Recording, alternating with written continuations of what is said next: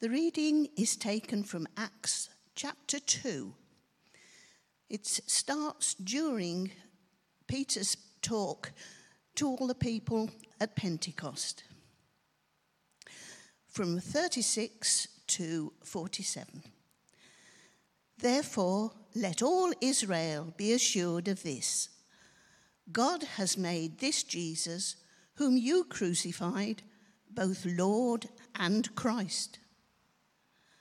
When the people heard this, they were cut to the heart and said to Peter and the other apostles, "Brothers, what shall we do?" Peter replied, "Repent and be baptized, every one of you, in the name of Jesus Christ for the forgiveness of your sins, and you will receive the gift of the Holy Spirit.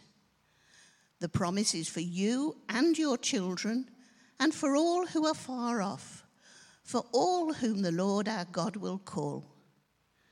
With many other words, he warned them, and he pleaded with them, "Save yourselves from this corrupt generation." Those who accepted his message were baptized, and about 3,000 were added to their number that day.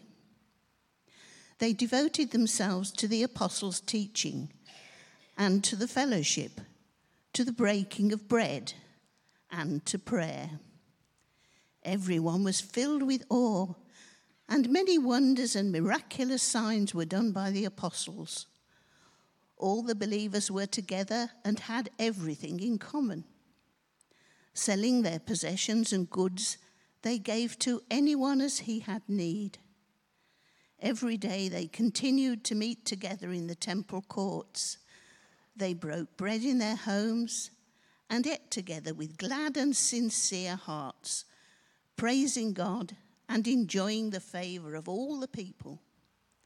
And the Lord added to their number daily those who were being saved.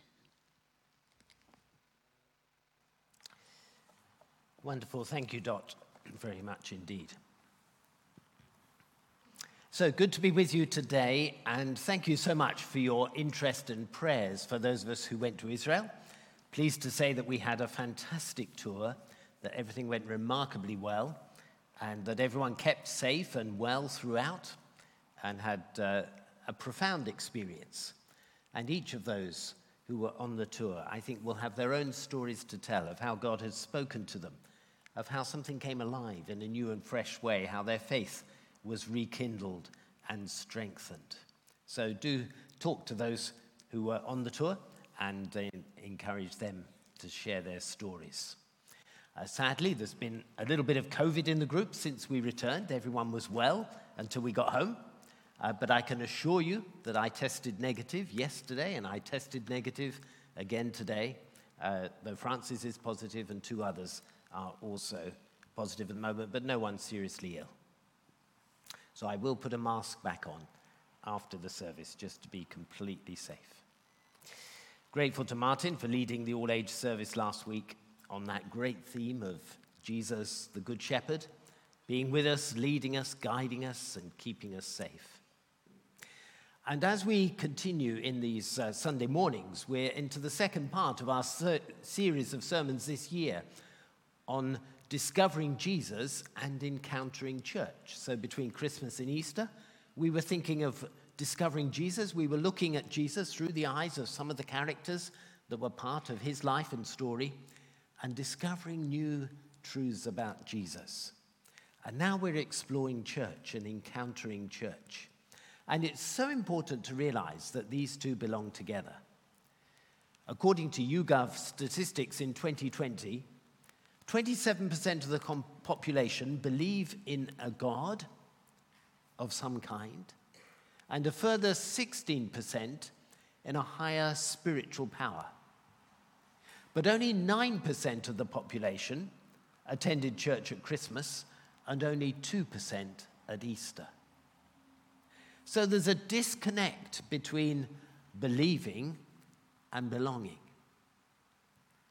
Between those who believe in some sense in God, however they might understand that, and those who belong to a local Christian community.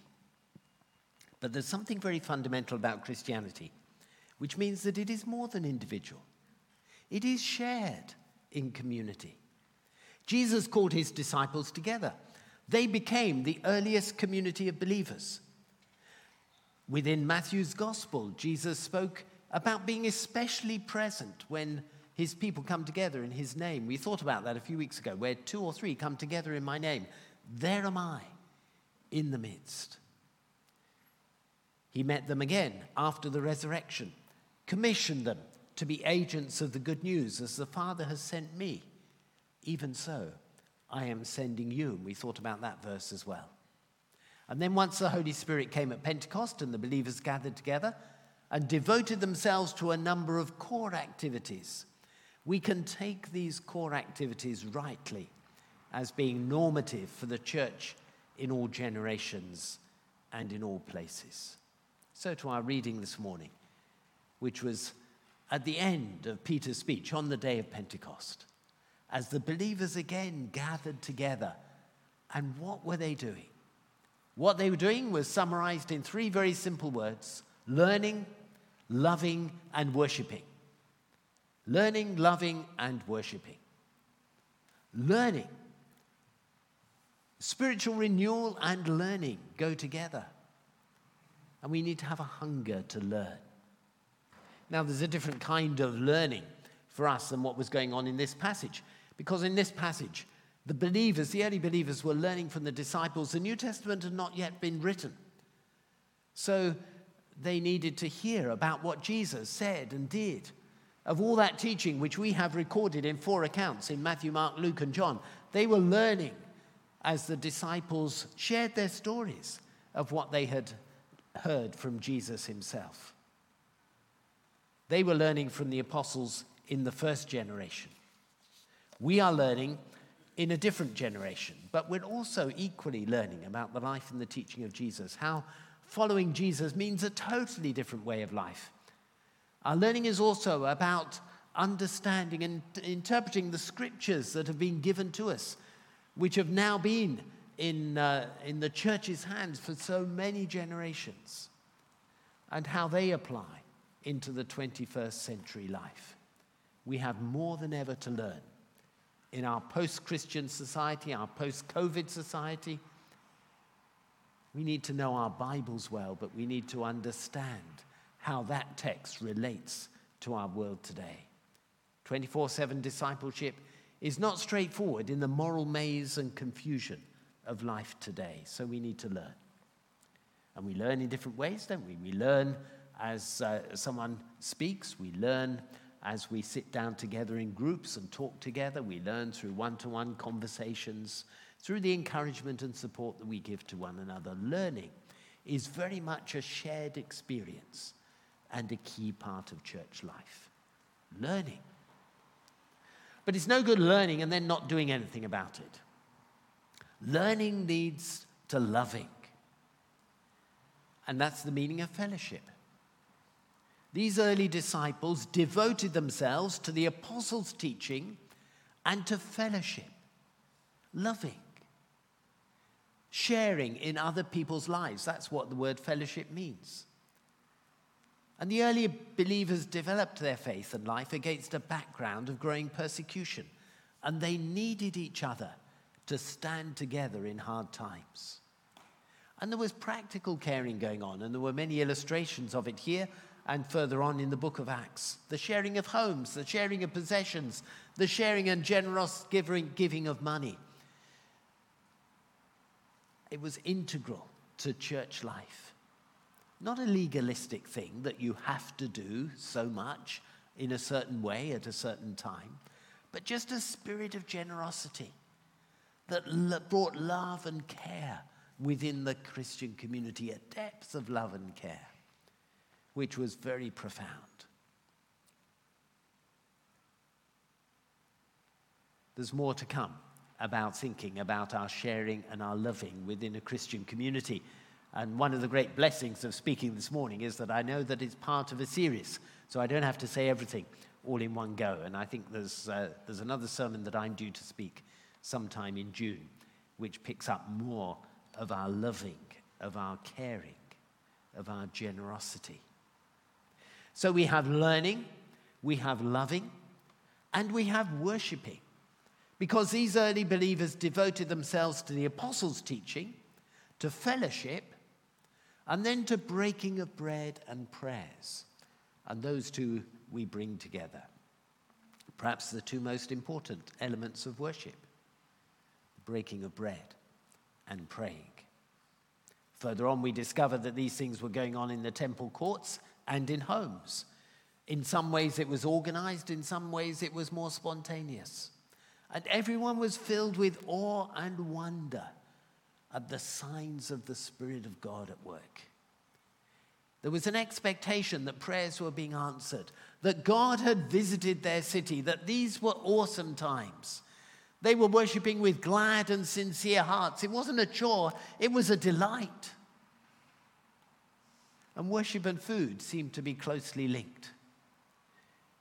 Breaking of bread, I think in the words of Acts 2 verse 42, was more in the context of worship and was more a link to the bread and the wine that Jesus spoke about at the Last Supper and what we celebrate in communion today.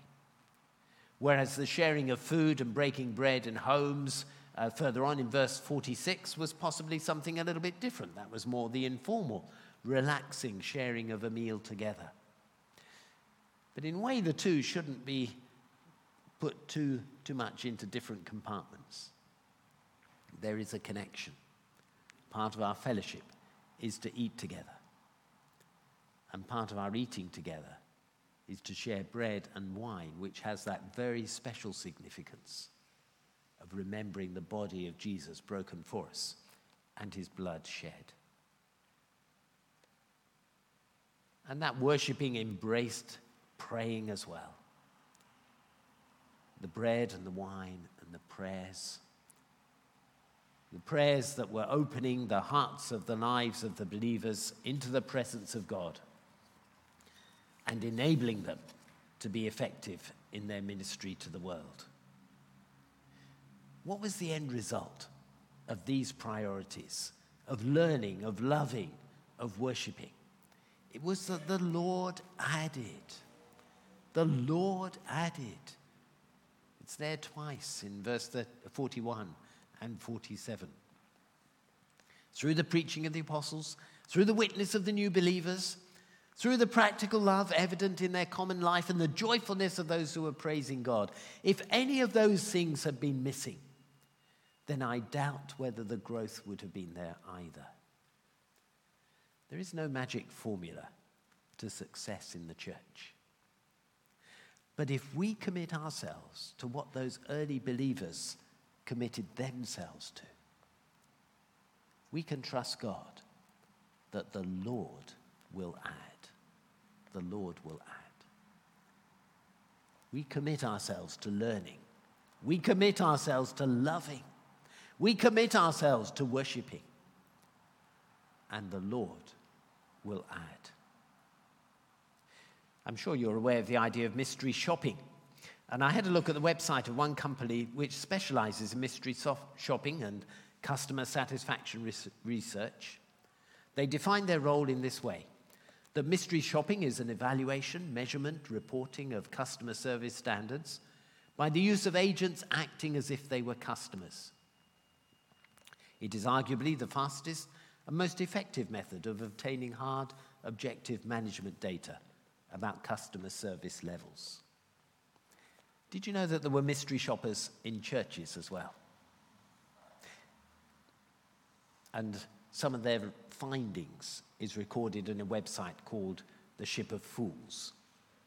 I'm not sure if they're still operating. Obviously, COVID had a huge impact on this when none of us were able to go into buildings to meet together. The latest reports that I could find are for 2019, but they may well come back into action in the years ahead.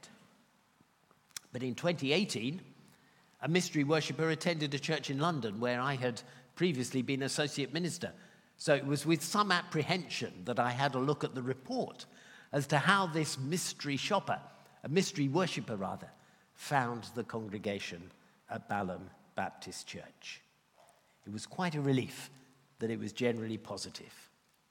One of the questions was to mark the church out of 10 as to how the visitor might feel making this their regular place of worship.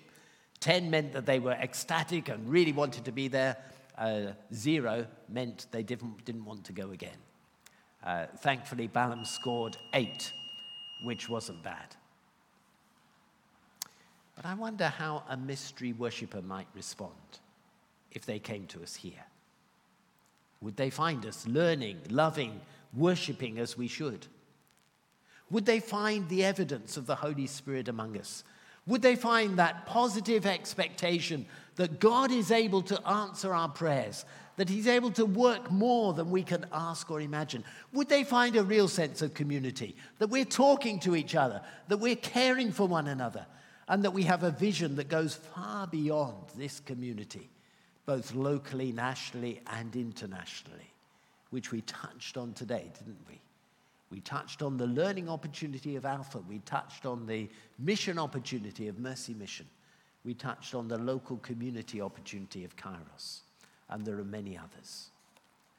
The church is not a human institution. It is a divine intervention. But we have a part to play in this process.